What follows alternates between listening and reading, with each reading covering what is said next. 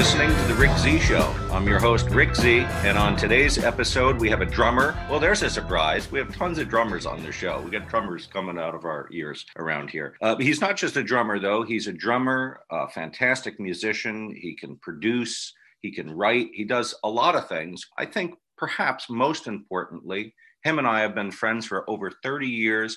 I think I've worked more with this gentleman than I have with any single musician out there. His name is Dan D Elia, and it is my pleasure to finally say, hey, Dan, welcome to the Rick Z Show. Great to be here, Rick. Great to be here. Thanks for doing it. I know you're feeling a little under the weather today, and I doubly appreciate you being here. If you think you're not feeling well now, wait until the interview's underway. I can't wait to listen to it while I'm convalescing. Let's talk about your connection to the Hudson Valley, because you do live in Ringwood, New Jersey. You always have, as long as I've known you, but you have strong connections to this area, both musically and personally. How come? Well, I went to Marist, so I lived in Poughkeepsie for 4 years. But even before that, my roots run back to the late 50s, early 60s, when my dad used to drive up from Hackensack. He would go up to Rhinebeck. He'd go up to all these places because the drinking age was 18 or 19 when it was 21 here in Jersey. So he'd spend a lot of time up there. And at the Dutchess County Fair, he met Ricky Nelson's cousin, Willie, not the Willie Nelson. And he ended up getting Ricky Nelson to record one of his songs on his album, The Very Thought of You, which came out on Decca in 1964. Wow. I didn't know this when I began coming up here. I knew he'd gotten the song on there, and his name was somehow misprinted on the wrong song, created an issue between him and the other guy, not Ricky. But that was the beginning of my affiliation with the Hudson Valley. It's so different than New Jersey. Well, we both met at Marist College back in the late 80s, quite some time ago. Let's talk about our first meeting. What are your memories of it? Our memories kind of differ a little bit about this first meeting. Yeah, I remember being down in the River Room with John Coghill and Carl Allwire. That was your band at the time. Yeah, we had put something together. I had a band at home. But this was, I guess, the band I was going to be in college. We were just this power trio. We played a lot of Rush and Zebra and Led Zeppelin and whatever we get away with three people. And all of a sudden, you walk in the room and you start giving me your opinion on what I'm playing. And I kind of said, well, what you think, actually. and well, that's how this all got begun. Was us we were drawing lines in the sand, even then. I think we were circling each other, trying to sniff each other out for who is this person that the other guys are working with, because John and Carl worked with me in the studio at the time, but worked with you live. And both of those guys knew us pretty well. We're familiar with working with us. We're trying to get us together, see if we could all kind of be a band. And I was trying to show you how a drum fill went on Drum Machine on the demo we had just finished making. And you didn't want to be told, I don't think, how to sound like a drum machine. You could do that fine just on your own. Yeah, well, I think that the essential issue is that John and Carl didn't tell me you were coming into the fold. And that wouldn't be the last time we had a miscommunication with the band. It was the first of about 1,700.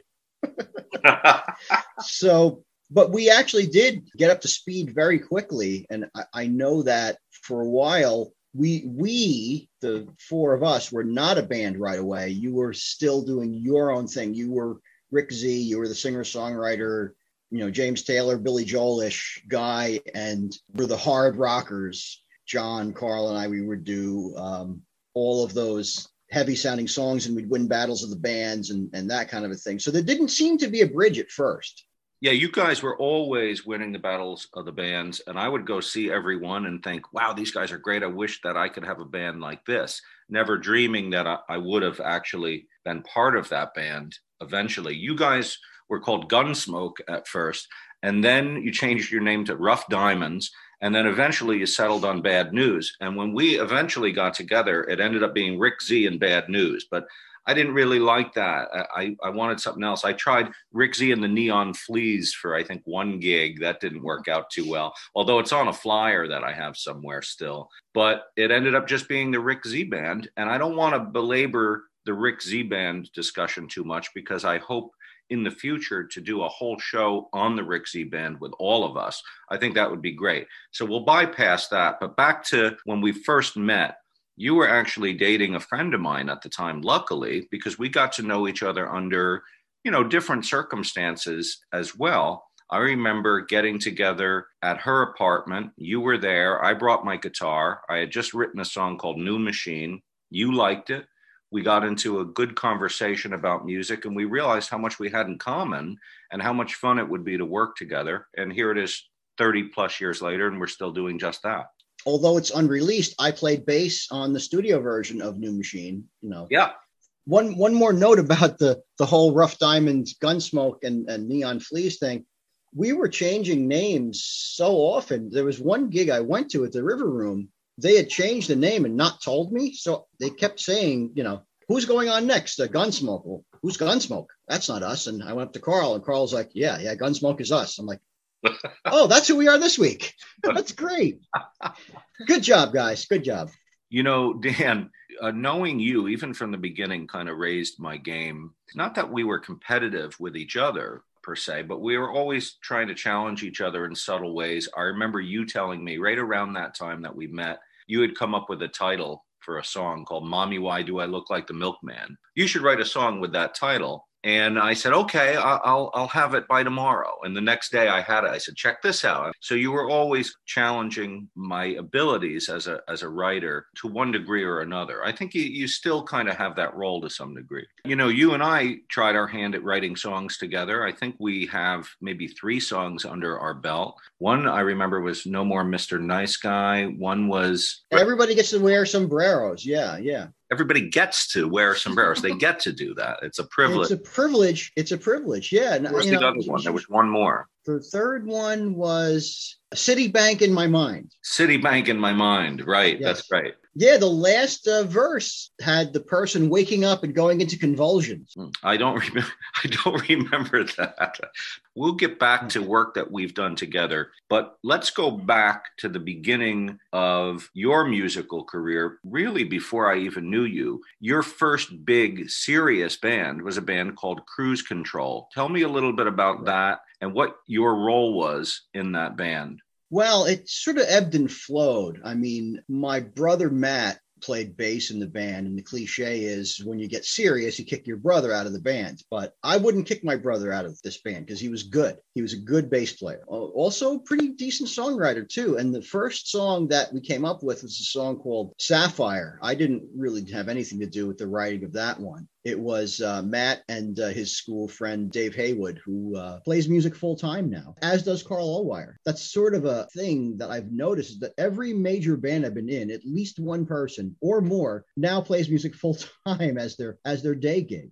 But that was the band I was in 1987. Yeah, and you guys were good. I remember a song called Lost, and I believe you wrote or co-wrote it. What can you tell me about Lost? Lost was, I was playing guitar one day and I just decided to try playing a D sus chord and just move it up the neck. And it had this really nice sound to it.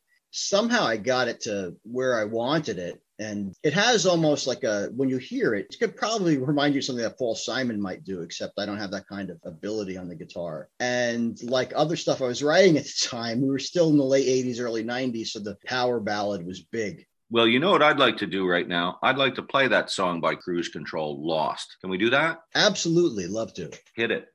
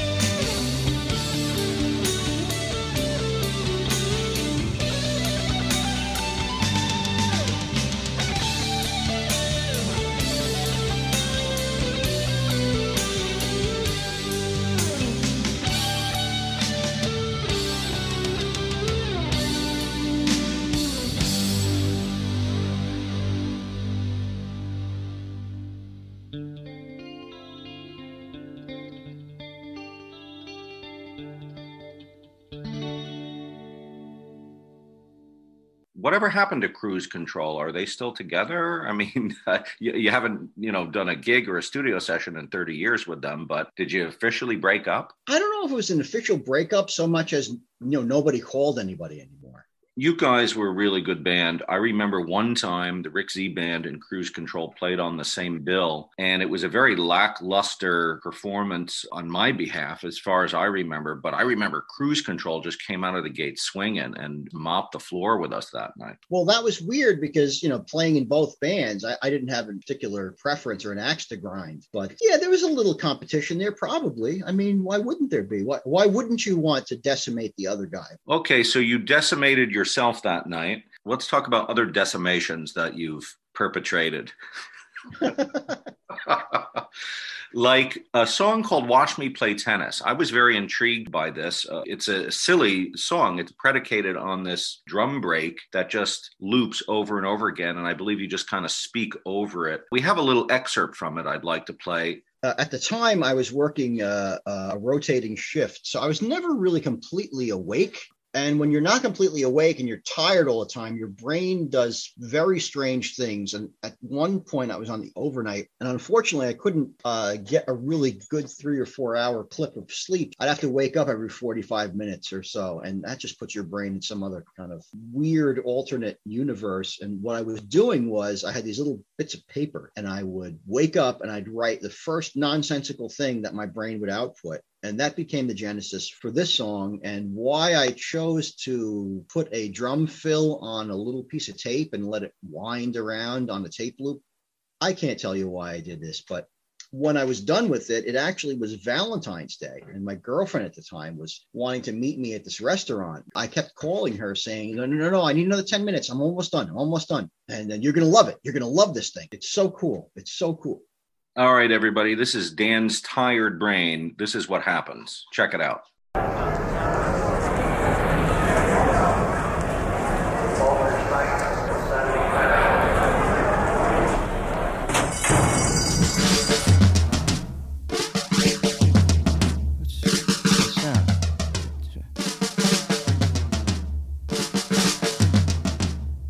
The other day, I stepped in something I couldn't identify.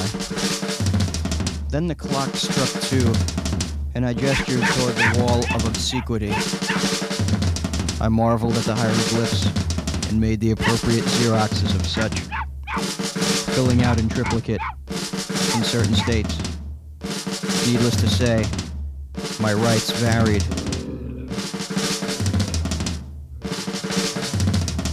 Lifelong ambitions include marrying my closet, moving to Delaware, and drooling across the 914 area code.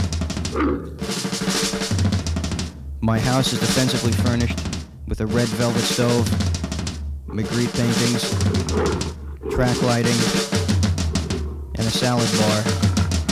The other day a radish fell from my ear, looked for bell bottoms to make a big comeback, just about the time that everyone begins yelping uncontrollably and moves thusly to Detroit. Watch me play tennis. Watch me play tennis. Watch me play tennis. Watch me play tennis. Watch me play tennis. Watch me play tennis. Watch me play tennis. Watch me. Well, how that girlfriend of yours didn't fall deeply in love with you after that is a mystery. Oh, man. Believe me when I tell you that it just didn't land. It didn't land. It was unfortunate because I was very excited. When you come up with something you like as a producer or a songwriter or a performer, you have that kind of adrenaline, like, wow, the joy of creation. I'm here, I'm doing something, and you play it for somebody and they just go, that's nice. Right. And that's the last thing you want is like indifference. Like you hate it, you love it, but the indifference, that's hard to take. Well, just so our listener doesn't think it's the only side to you, you also have another side where you work really hard on material that you've written that's actually quite serious. What I'm thinking about is a project of yours, a song of yours called Castles in the Sand. Yeah, well, that one was the way I explain it to people is ever had a relationship and had it not work out? That's what this was. And at this point, I was playing more guitar than I'd ever had done before. I was probably playing more guitar than drums at this point because I really wanted to write a song because of, well, you know, you're a songwriter and I see that happening. I wanted to do something like that. So I sat down at the guitar and I just put together these chords that I thought were going to be 3 separate songs, but I put them all together and then the lyrics and the melody came. I've never had an experience like it before or since. Everything just kind of gelled.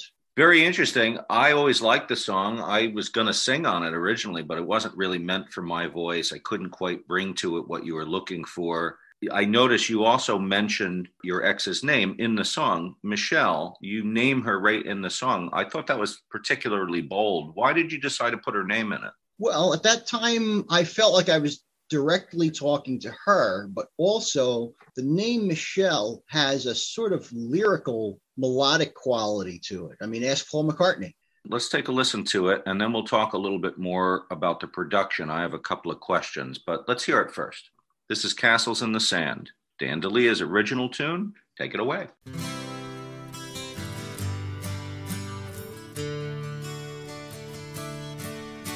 If I could make the pain go away with the wave of my hand, I wouldn't spend my life waiting for castles in the sand.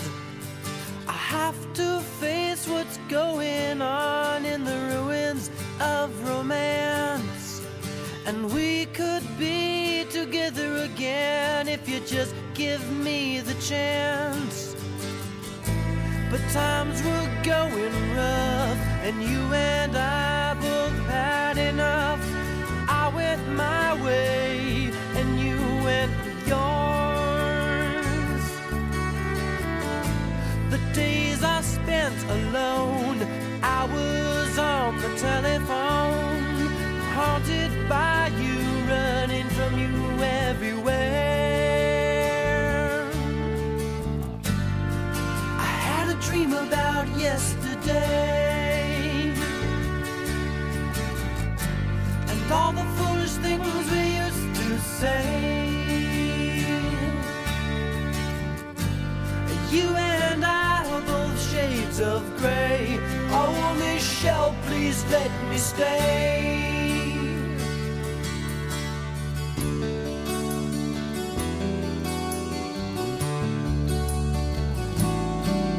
And if I could take away your fear with my music and my words, would you tell me what I want to hear or what I've already heard? And if I told you that I still cared for you throughout these years, would you let me back into your life or leave me standing here? It's time to think of what you'll do with the feelings deep inside of you. You can face the truth or turn and walk away. Stand against the tide or fall beneath your selfish pride. I need to know just what do you believe. I had a dream about yesterday, and all the foolish things we used to say. But tell me, is it too late to find that part of us that once was kind?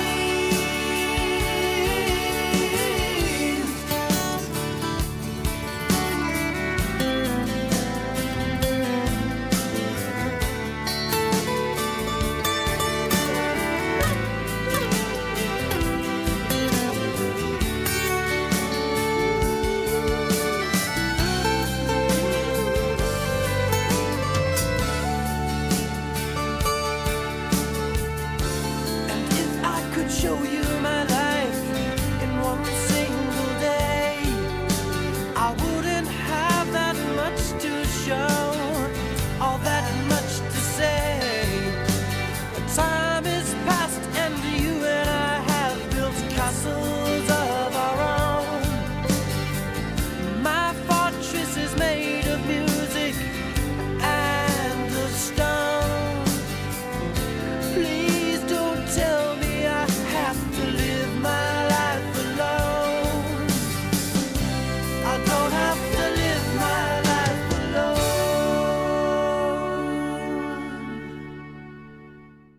You know, for a ballad, Dan, it's got such bombastic, big sounding drums. Was that a conscious choice? Yeah, I felt like I wanted to make a bold statement, and that was we were still in the power ballad 80s there, so you needed that to build on. I did include things like violin and an acoustic guitar solo on top of it. That might have been a little out of sorts. We also put a strange, creepy effect on the violin because we wanted some of that eerie sort of sound, because the end of a relationship kind of is a death of a dream, a death of a collective viewpoint on where things are going. You were with me on the original tracking session, which I did with John Platania of Van Morrison fame, and also guest on this show. I had my brother on bass, and I remember working on it for about 8 hours, and then we got about half hour away from the studio, and I listened to it for 30 seconds, and I just said, nope,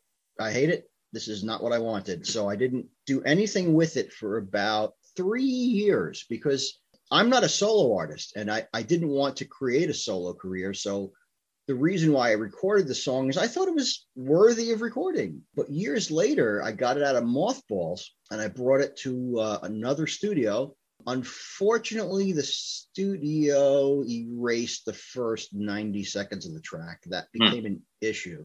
Yeah. It was an accident, but you know, in the days of tape, when you record over something, you really record over something. So I had to set about finding a way to reconstruct my song. I had only intended on doing a couple of things to it. Apart from that, I found a way to make it work. I had made a couple of changes to the guitar parts, and I was ready to put a vocal on it. And then I got the call that my song had been pretty much destroyed. That was an interesting day, but I went back in the studio, played guitar on it, and started building it back up, brought John Platania back in, and that's what you hear. Yeah, John's on it. Rachel Hammond on violin. She plays for the Hudson Valley Philharmonic, even still to this day. A very good production. Probably the first thing I ever heard that you produced on your own. Yeah, it was a lot of fun. That was my grand artistic statement, even after I did Watch Me Play Tennis. Well, let's stop here for a second and talk about the drums. You're a drummer. There's a lot of aspects to the drums I'm curious to get your opinion on. One is equipment. One is your role as a drummer.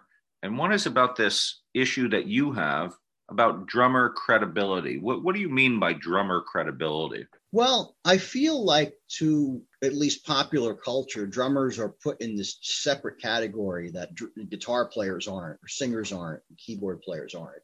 And yeah, there does seem to be this gap in that, well, you're a drummer. That's what you do. And that's the only thing you're really allowed to do. A lot of drummers I know do play at least piano or guitar or write songs and sing. It's more common than not. So what's your role as a drummer? You play in a lot of bands. Drummers are typically the keeper of the time. They've got a lot more equipment than your average guitar player that they got to haul around. How do you see your role as a drummer in any given band? I'm keeping people together. I'm also firing them up. I'm the engine. I'm the quarterback. You know, that's what you have to do, is keep people together. I've seen you play lots of different kits, lots of different snares. I know you've got a lot of equipment. My personal favorite one is your wooden Slingerland. Do you have a favorite kit or a favorite snare? It is that deep 8x14 Slingerland, which you hear on Castles in the Sand. It just has that thing about it. Sure They didn't does. make a lot of them. They didn't make a lot of them. That was when the American companies were kind of settling back, and the Japanese were coming in and rightfully kicking them down the street because of they were made better. But one of the things that I found, while I have a bunch of drum sets, really you make the sound. I mean, the drummer makes the sound. You could sit there and tune a drum set all day, and the same drummer will sound like himself. Are you a drum geek? Are you a gearhead? I am, according to Brian Doherty, I am an equipment dork. Okay. I am an equipment dork. I really like that. I love knowing what people used on certain songs, certain cymbals, certain snares, certain this, certain that.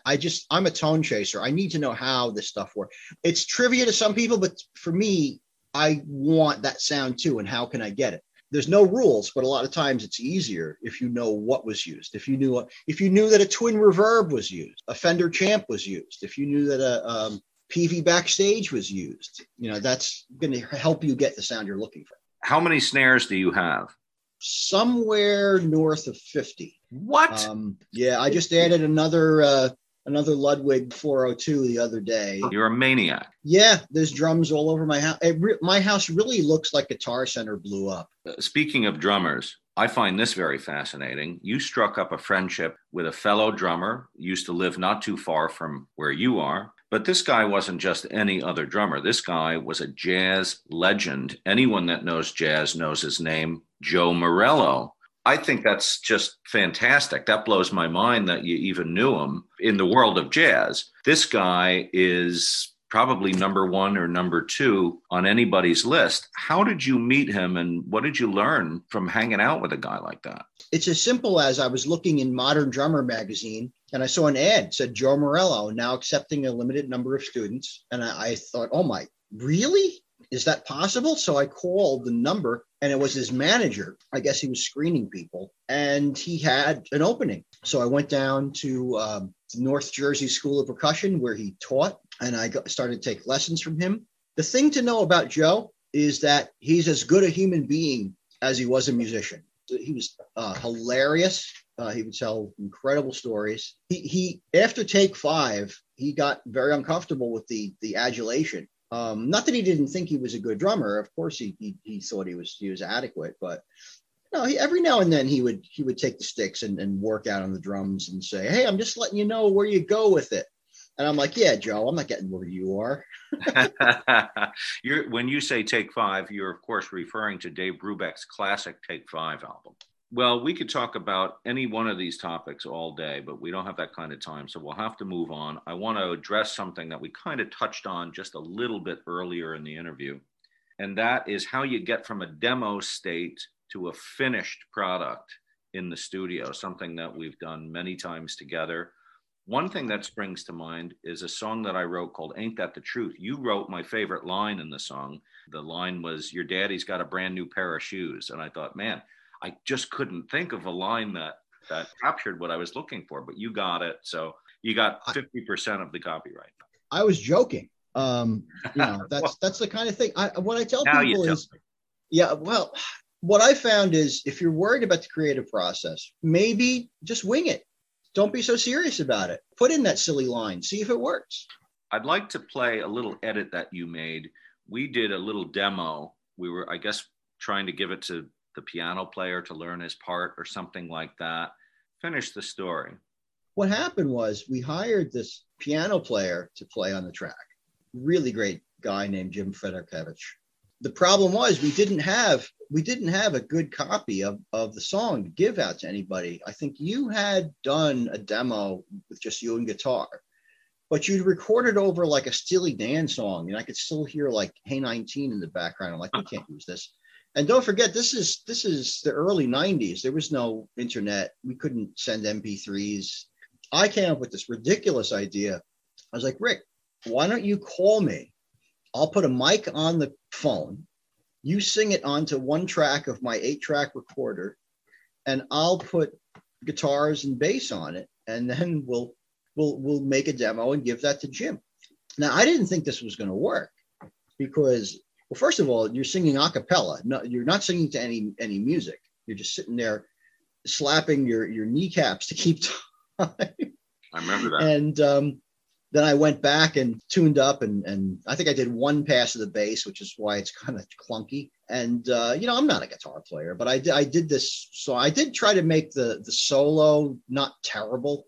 I think I'm one notch above terrible, and that's okay because it was just a demo and never meant to be heard by anybody anyway.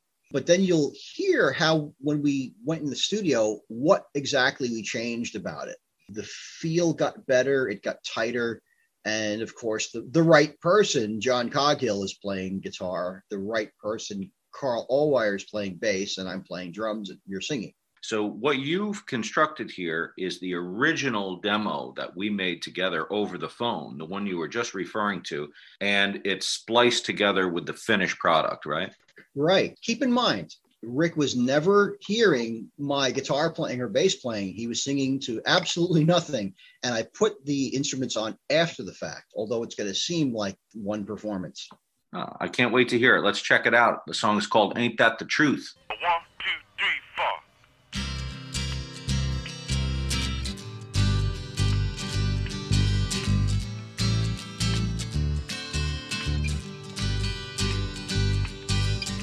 She gives me honey, she gives me sugar too. Ain't that the truth? She gives me money, she do me right every goddamn thing she do. Yeah, yeah. You might just think it's funny, but funny keeps me happy with the blues.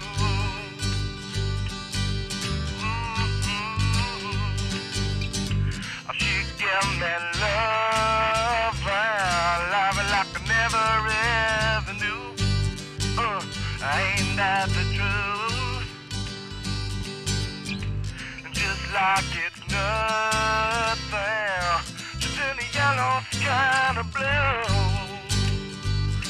Yeah, I'm telling you, there's nothing in your veins to get the pushing, shoving, love and good time through.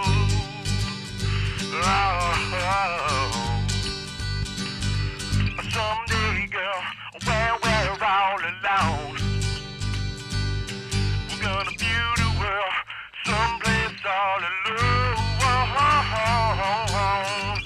We're gonna find a dark cloud down below. We're gonna run by till they tell us it's time to go.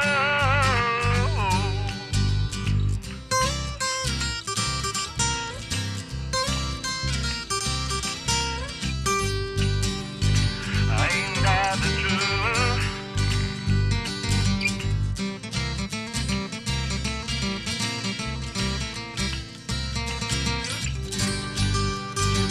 Ain't that the truth?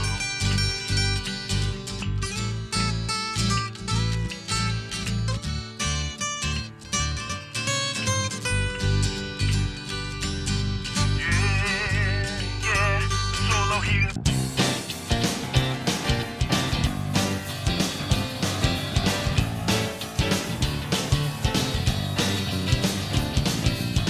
She give me honey, she give me sugar too.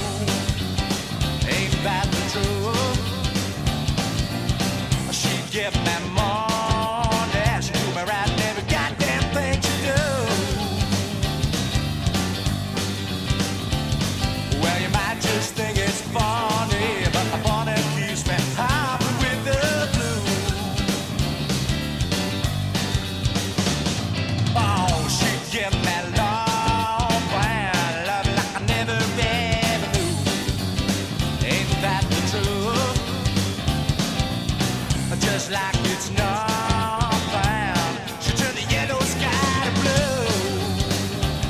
Well, I'm telling you, well, there's nothing in your plan to get the push and shove, love and good time through. Yeah. Someday, girl, when we're all alone, we're gonna view this world from someplace all alone. I'm gonna find a dark life down below. We're gonna run bar till they tell us it's time to go.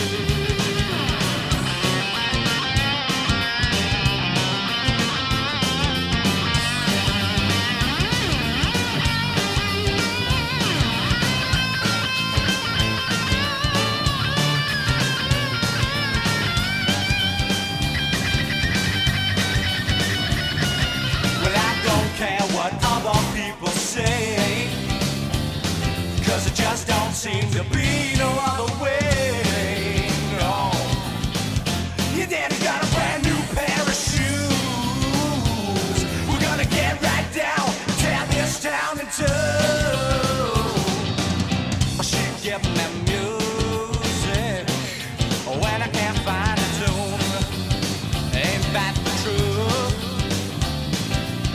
She don't abuse it. You've been hollering at the moon.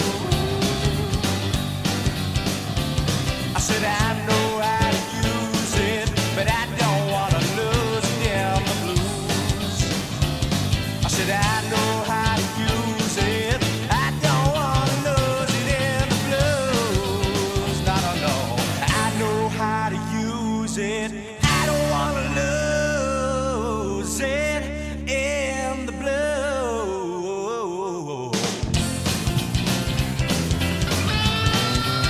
Oh, yeah. Ah.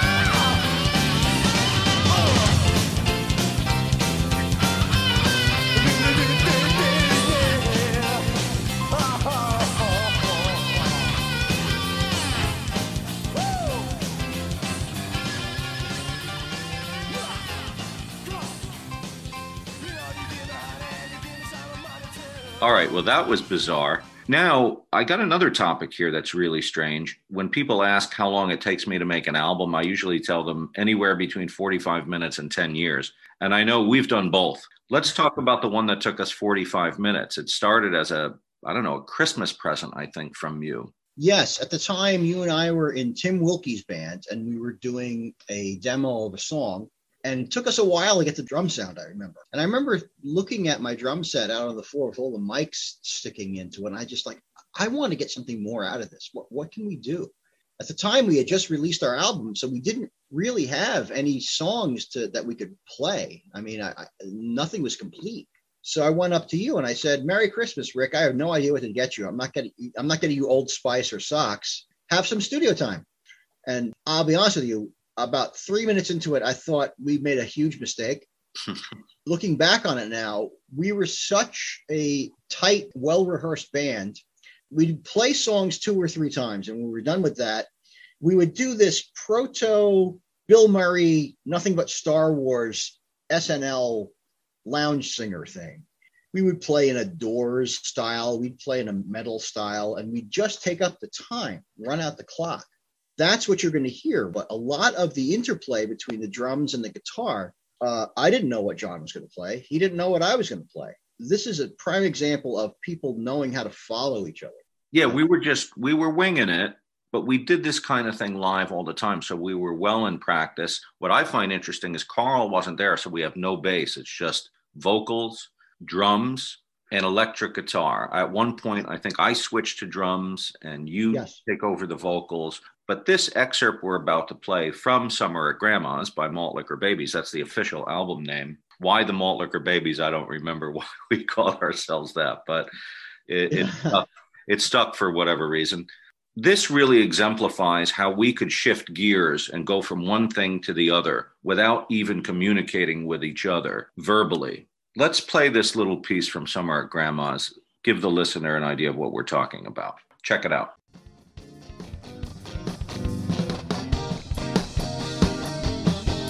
It's a blue blossom, a crazy blue blossom.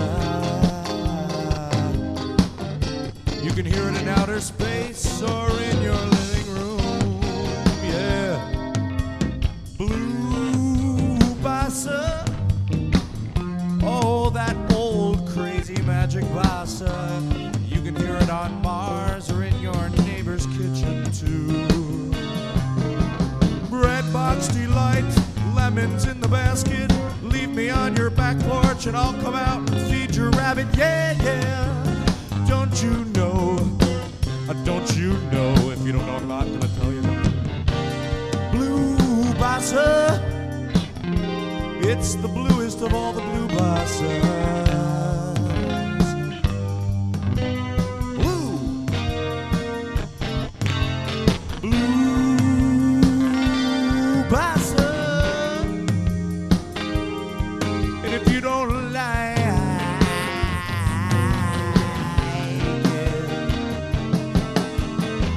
You don't have to listen. Let me tell you a little story. Ooh, so sweet. I live on the moon. I carried her groceries home from New Jersey. I live under this chair, but only sometimes. On sunny days, I feel like stepping on frogs. I don't know why. My friend thinks he's a teepee. And that was him on drums. Blue blossom, blue blossom.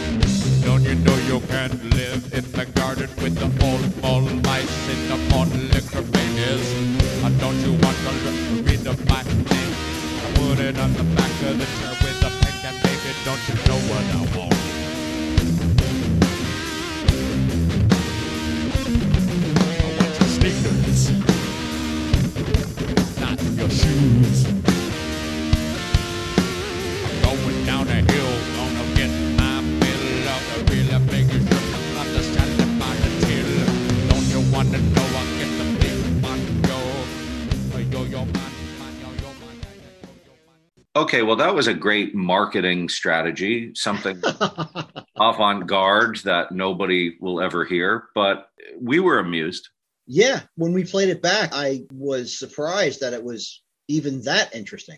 Well, and then you edited together video, and that gave it a whole new dimension. I even started to like it more once I started watching the video to it. That's a whole different ball game. It's really tough to sell material, by the way. It's something that I have written in my notes here to discuss with you, because it's hard enough to sell a good commercial album that you think people are going to listen to and like, let alone something like Summer at Grandma's by the Malt Liquor Babies. Yes. The last project that we produced together was called High on Cake, and it was, you know, a labor of love, I suppose, but not very commercial. I still think it has a place somewhere.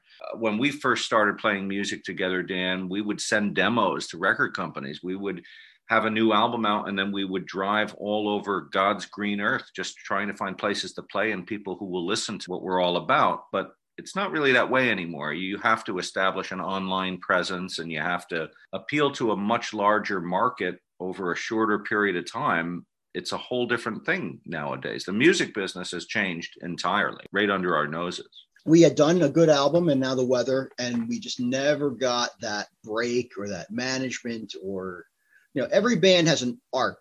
And what I mean by arc is you start out, you get together, you write your songs, you start playing live, you get tight as a band.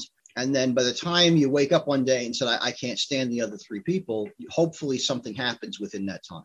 And unfortunately, that didn't happen with us. But, you know, look, here we are still plugging away. It's what we do. It's what we play music. Yeah, absolutely. And I also feel that if you don't succeed hitting some target, alter the target or alter your approach, or just move on to another project. You got to just keep going. You got to keep marching ahead. Leads me to our next topic, which is Duncan. And it kind of pertains here because we more or less reinvented ourselves into trying to sell something else, do something a little bit different with similar material. There's a song on the High on Cake album called Donkey, for example. It's all things donkey, you know, donkey this, donkey that, everything boils down to donkey. It's just a silly song. But you had the idea to change the word to Duncan and try to create a commercial for Dunkin' Donuts, to try to create like a jingle for Dunkin' Donuts. And of course, we went in the studio and did that. I'd like to play a little part of Donkey right now so you can kind of hear what we're getting at. Then we'll play the Dunkin' jingle. Check this out. This is Donkey from High on Cake. Donkey, make the world go round. Donkey, make the world go round. Donkey, donkey, donkey, donkey, donkey, donkey, donkey, donkey, donkey, make the world go round. Donkey, donkey, donkey, donkey, donkey, donkey, donkey, donkey, donkey, donkey, donkey, donkey, donkey.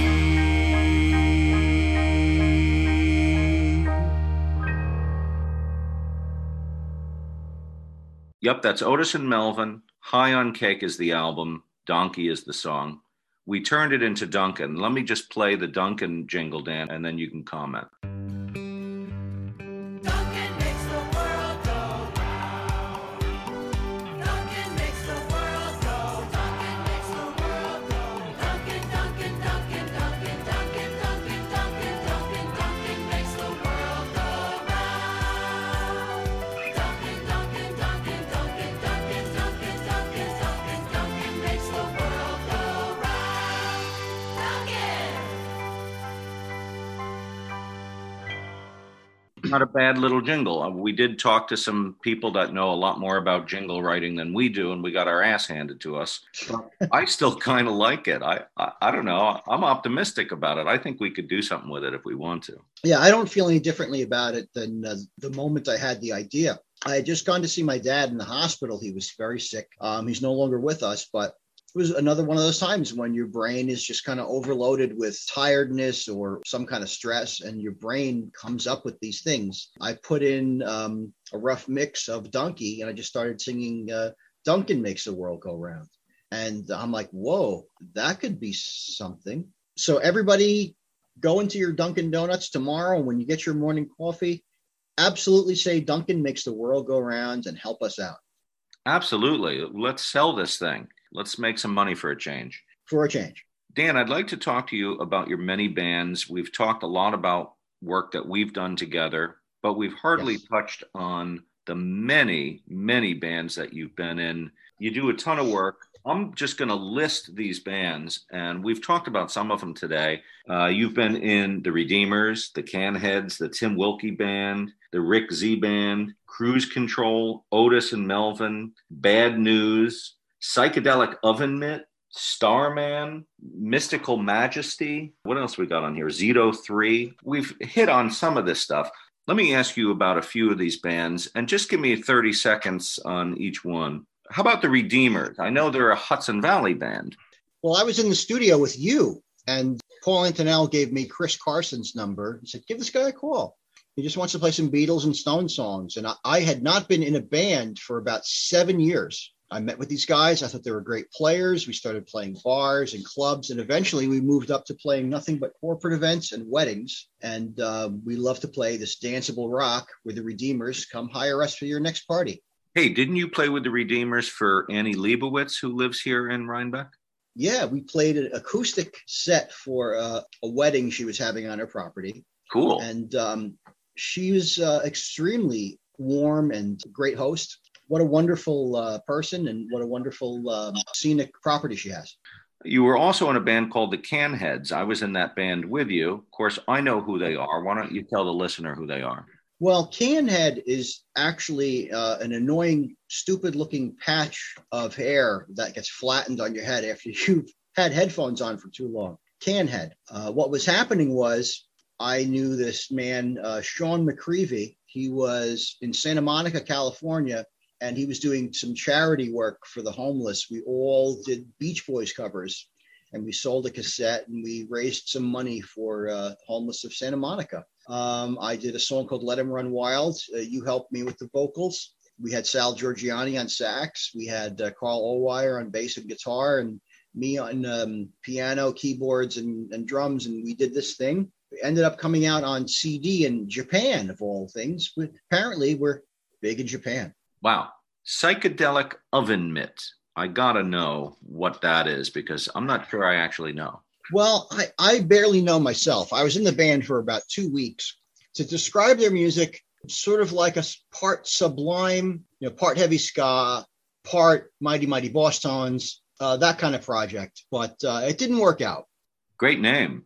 Yeah, well, the whole idea is that what's the least psychedelic thing? And an oven mitt is not psychedelic at all. I see your point. One of your more lucrative musical ventures, I'm talking about Starman, the David Bowie tribute band. Tribute bands are huge right now. They get big audiences. You've been playing with Starman for quite some time. You've played some big venues. You've done some stuff. Yes, we've played Bergen Pack. We've played the Landis Theater. We've played the City Winery, both New York, and coming up on January 8th, we'll be playing the one in Pennsylvania. The tribute bands are an interesting thing because I know that I played a gig with you at the Bottom Line in 1996. We just started our second album, which of course hasn't come out yet, but we played on a bill called Who's On First? We were on because we had opened for national acts, such as the band, such as Blue Oyster Cult. And we got up and we did all of our original material, which was well received. I thought our original material was good. But that night I realized something because one of the other bands played Into the Mystic. And that got by far the biggest applause out of any song that any band played that night. And I thought, I think the game's over. You can't compete with a song that somebody's known for 30 years. You just can't do it. Therein lies the conundrum. It's like, why did people stop listening to new music? People are not born knowing Van Morrison's catalog or Led Zeppelin's catalog or Elton John's catalog. At some point, they had to say, I haven't heard Elton John before. Let me hear what he's like. Let me hear Zeppelin. Let me hear Rush. Let me hear AC/DC. I want to hear this stuff. And at some point, though, I think people stop listening to new music, and that's an issue. I've been playing with Starman for about 5 years now. Unfortunately, Bowie is no longer with us, so that makes us even more marketable. Well, the heavyweight champion of tribute bands, most definitely Beatles tribute bands like Beatlemania, for example, you are in one. You're in Mystical Majesty. How long have you been in that band? You guys have been around forever. I'm with them 15 years this year. Wow. We just got an award from the town of Orangeburg, New York, for having played there 15 years in a row. And no end in sight. Knock on wood, we're going to just keep playing there. People seem to love it. We play to about 1,000 people there.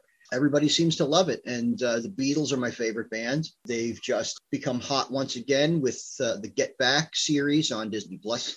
And it seems like this is every couple of years, another thing comes out. The Beatles remasters, box sets, a new movie, a new documentary. We end up, reaping the benefits of some of that because of renewed interest in the band.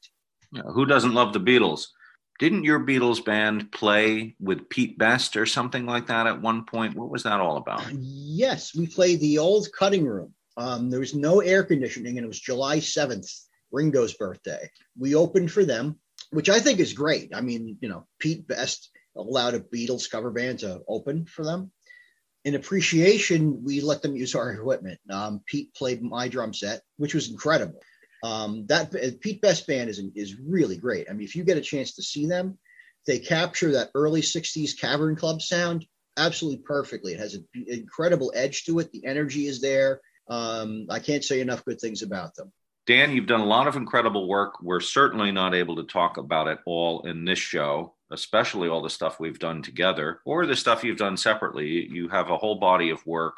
I appreciate you being here talking about it today.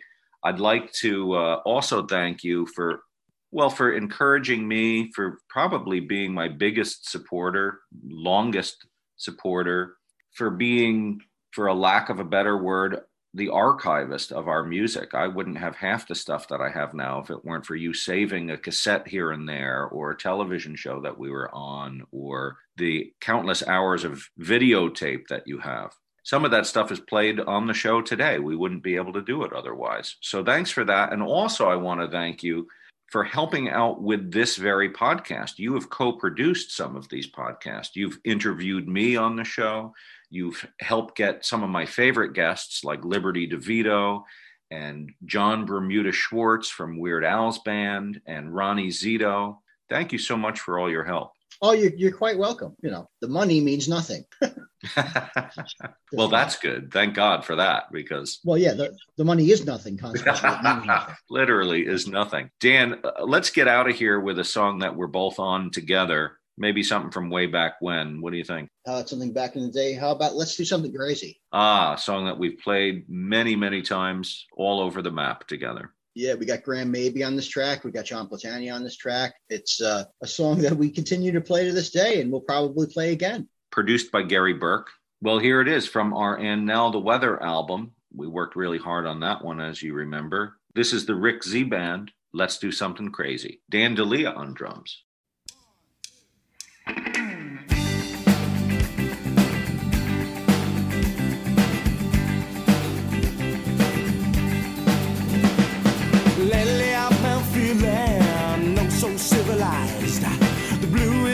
revealing the child in your eyes. Spending all my time on the telephone, I'm a calculated man, and I don't want to live with this heart of stone. So honey, take my hand and let's do something crazy. Let's do something right. Let's do something crazy tonight.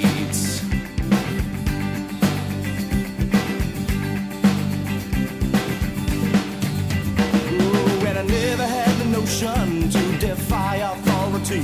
Just to keep the wheels in motion, that's my high priority. I work all day and I work all night and draw within the lines. But I gotta say that I've seen the light, so honey, close the blinds and let's do something crazy. Let's do something right.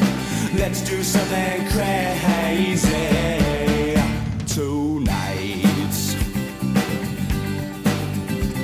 Well, I've always known what's right and wrong. Weak from strong, I've been away too long. I watch my wagon drag along. I never sang a good time song to you.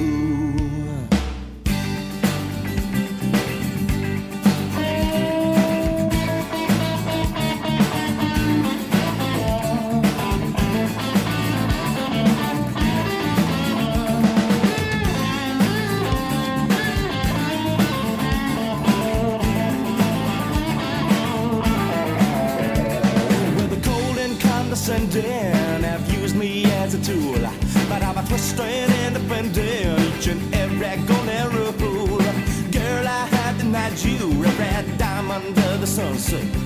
Wake up the wild inside you, child. It's time to have some fun, and let's do something crazy.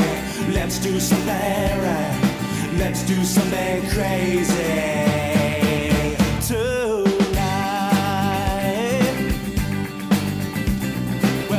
Know what's right and wrong. Weak from strong, I've been away too long. Watch my wagon drag along. I'm gonna sing a good time song to you.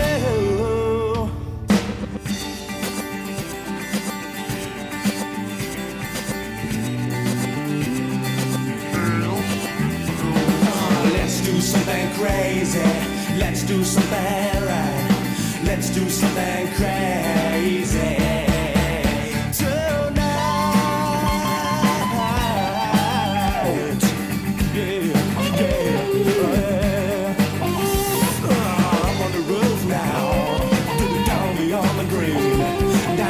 Stairs and the kitchen chairs and everywhere in between. I've been waiting for you every night, so when you're feeling like the time is right, come and hit it on that time, 'cause I'm the one. Yeah, alright.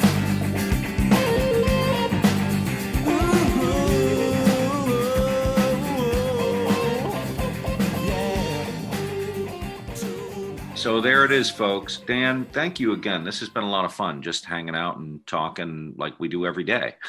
Only we're doing this on the show. So thank you. You're quite welcome. It was great to be here. Today's episode of The Rick Z Show is brought to you by an album that Dan and I produced together. It's called High on Cake by Otis and Melvin. Pick it up right now. Just pick it up. I don't care if you pick it up and then you put it back down, but as long as you pick it up, we're happy. Go to otisandmelvin.com to get your copy, or to Amazon, probably a few ways. You come right over to my house right now. I'll give you a copy. And you're listening to The Rick Z Show. I'm your host, Rick Z, produced and engineered every week by Josie Grant. Come back next week, and I promise we'll have another great Hudson Valley artist right here for you. We'll see you then.